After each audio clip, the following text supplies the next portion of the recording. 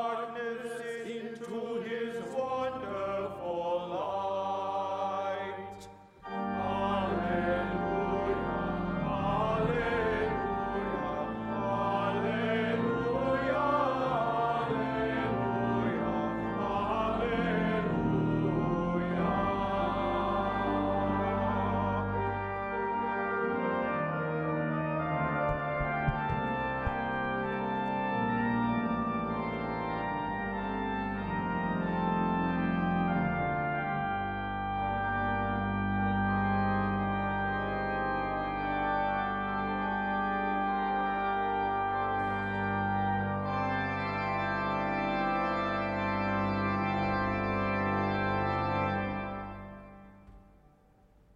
The Lord be with you. and with your spirit. A reading from the Holy Gospel according to Matthew. Glory to you, O Lord.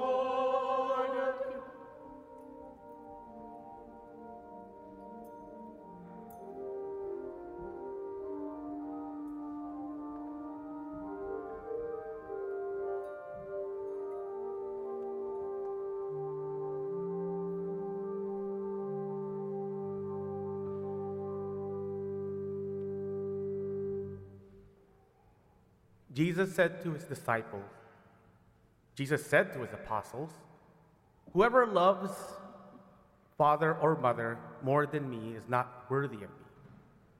And whoever loves son or daughter more than me is not worthy of me. And whoever loves son or daughter more than me is not worthy of me. And whoever does not take up his cross and follow after me is not worthy of me.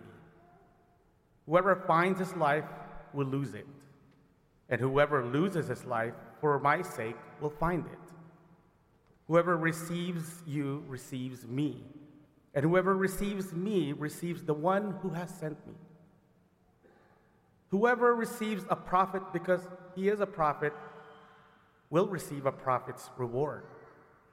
And whoever receives a righteous man because he is a righteous man will receive a righteous man's reward.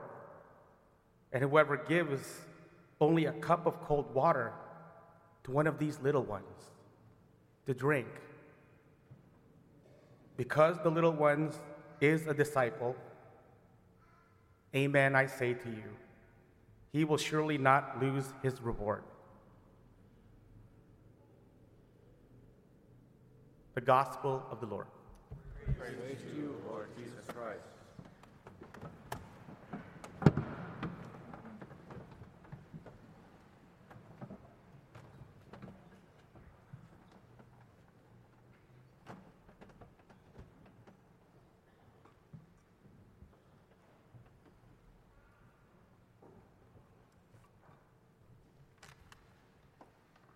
Whoever finds his life will lose it.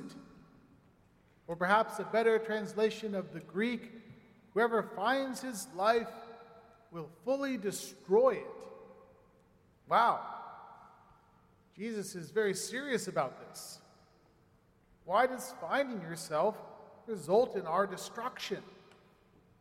And this is a seriously important question because many people today believe the opposite. In fact, that it's a moral imperative to find yourself, to express who you really are, to even reinvent yourself, and to go on a journey of self-discovery, perhaps a never-ending journey where the journey is itself the destination.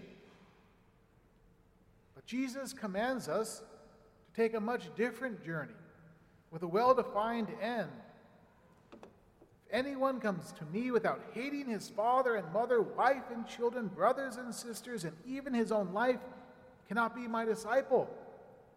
Whoever does not carry his own cross and come after me cannot be my disciple. Wow. Jesus is really serious about this. Why does he warn us so strongly against trying to find our life? Well, before we get to the answer, it's important to stress that the advocates of finding yourself are not malicious or evil. They're kind of like those doctors who used to prescribe smoking cigarettes as a cure for asthma. That is just very mistaken. In fact, finding yourself is actually very, very close to an activity that is crucial: knowing yourself. So what's the difference? The difference is that knowing yourself is an act of humility, whereas finding yourself is an act of pride. Knowing yourself is an act of humility because a key part of knowing ourselves is the realization that we don't actually see ourselves objectively. We don't actually see ourselves as we truly are. But out of pride, we can think the opposite. A proud person says, "Nobody can tell me who I am, who I should be. I can find myself.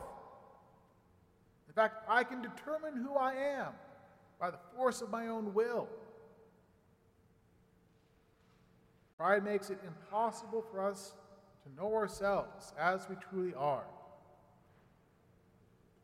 It's tempting to think, well, who knows me better than I know myself?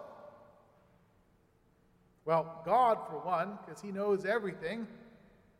But even our friends and our family, and even a therapist, can see in us those things that we don't or can't see within ourselves, the things we don't want to see about ourselves.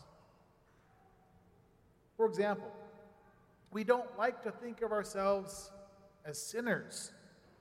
And so when we try to find ourselves, out of pride, we tend to turn our sins into virtues, things that should be celebrated. Imagine that one day you're walking down the street and there's a parade. Tons of people dressed in flashy and colorful clothes, lots of gold bling, expensive things. They all look really happy. They have signs that say, "Stop hating us for who we are. Don't judge." And you say, "Well, sounds reasonable, sounds good." But then there are more signs that say, "We love money," and "Greed is good," and "I am what I earned." And you realize it's a parade of billionaires who are celebrating their love of money. What would your reaction be? Would you say, "Well, love is love, so whatever you love, even if that's money, if that makes you happy, go for it"? Or would you say, "No, greed is bad. The love of money is the root of all evil. I can't support this"? Now, sadly, this kind of thing is not too far-fetched, except that the parade isn't in our streets. It's a parade, rather, of mega yachts in the Mediterranean, where rich people glory in their riches, think that it defines them. Lately, some people have taken to justifying greed by calling it effective altruism. But greed is still wrong, no matter what you call it. And greed is not the only vice that one can mistakenly root one's identity in and so lead to problems. Jealousy can be called protectiveness, when it's really just abuse. Gluttony is encouraged as body positivity. The desires for the flesh are called who I really am. And this is a problem, because we are not defined by our desires. That is not who we are. Even good desires do not define who we are. So if we can't find ourselves in our desires, even for good things like mother and father and brothers and sisters and wife and children and even our own life, what is our fundamental identity? What does Jesus say? As we heard right before the gospel, you are a chosen race, a royal priesthood, a holy nation. You were called out of darkness into God's wonderful light. We are God's chosen children. those who have been called out of the darkness of sin into wonderful light. And this is amazing. This is a wonderfully good thing. But sadly, when we try to find ourselves in the satisfaction of our desires, we lose the possibility of seeing this identity, of seeing the ways that sin actually hurts us, harms us. And far more importantly, we are unable to see the great goodness, God's mercy. Because who needs mercy if there's no sin? You can't eat, pray, love your way into humility. It doesn't work. Okay, so pride prevents us from being able to find ourselves. But why is it so destructive? Why does Jesus say, whoever finds his life will fully destroy it? Well, first, as St. Paul says to the Colossians, you have died, and your life is hidden with Christ in God. When we try to find ourselves by looking within ourselves, instead of looking in God, we're going to be doomed to fail. We're not going to find ourselves at all. In fact, instead we'll find our feelings and our desires, but ultimately the satisfaction of our desires, even good ones, like for father and mother and wife and children and brother and sisters, even your own life. These can't truly satisfy us because we are made for more. And so we'll never be truly happy. We'll be eternally miserable. Secondly, when we find ourselves in our desires, when we identify with them, we start to destroy ourselves for their sake. Think of those who love to look beautiful, and they spend huge amounts of time and money on plastic surgery. And they keep doing that and doing that more and more and more until they finally look ridiculous. It's sad that it happens. Or if you've seen the TV show Breaking Bad, that story of Walter White and how his desire to protect his family and to provide for them in his absence actually destroyed them and destroyed him. And this same thing is true for those who find their life in their identity in a desire for disordered bodily pleasure of all kinds, or in even a desire for a different type of body. For them, true self-giving love, love that is open to life, now becomes impossible. And so all relationships will therefore be incomplete, will always seem to be lacking something, and will fall apart.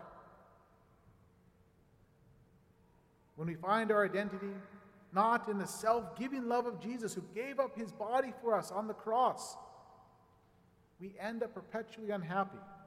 And the statistics back this up.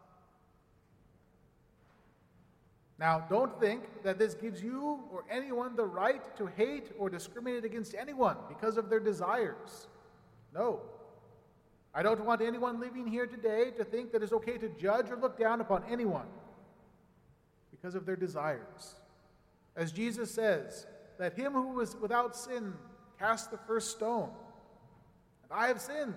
I have had disordered desires, so I do not throw stones. Instead, we are followers of Jesus precisely because we have experienced in ourselves the evil of sin, but also the great goodness of God's mercy. And we know the importance of his healing and the power of forgiveness, not condemnation. So don't judge or hate anyone, even stingy billionaires. Ultimately, Jesus, he ate with tax collectors and sinners. And he said, whoever gives only a cup of cold water to one of these little ones to drink because he is a disciple, amen, I say to you, he will surely not lose his reward. So what are we to do? Reach out a helping hand. Like Jesus, gently speak the truth in love, not ignoring sins, but healing them. Do not be afraid to say, whoever finds his life loses it. because we are not defined by our feelings or our desires, or a quest to find yourself. Do not be afraid to say our identity is not based upon our romantic preferences, nor even how we feel about our own bodies. Rather, our true fundamental identity, who we are, is that we are God's beloved children. And we cannot find happiness in any life but the one that He knows is good for us. And if you do this, amen, I say to you, you will surely not lose your reward.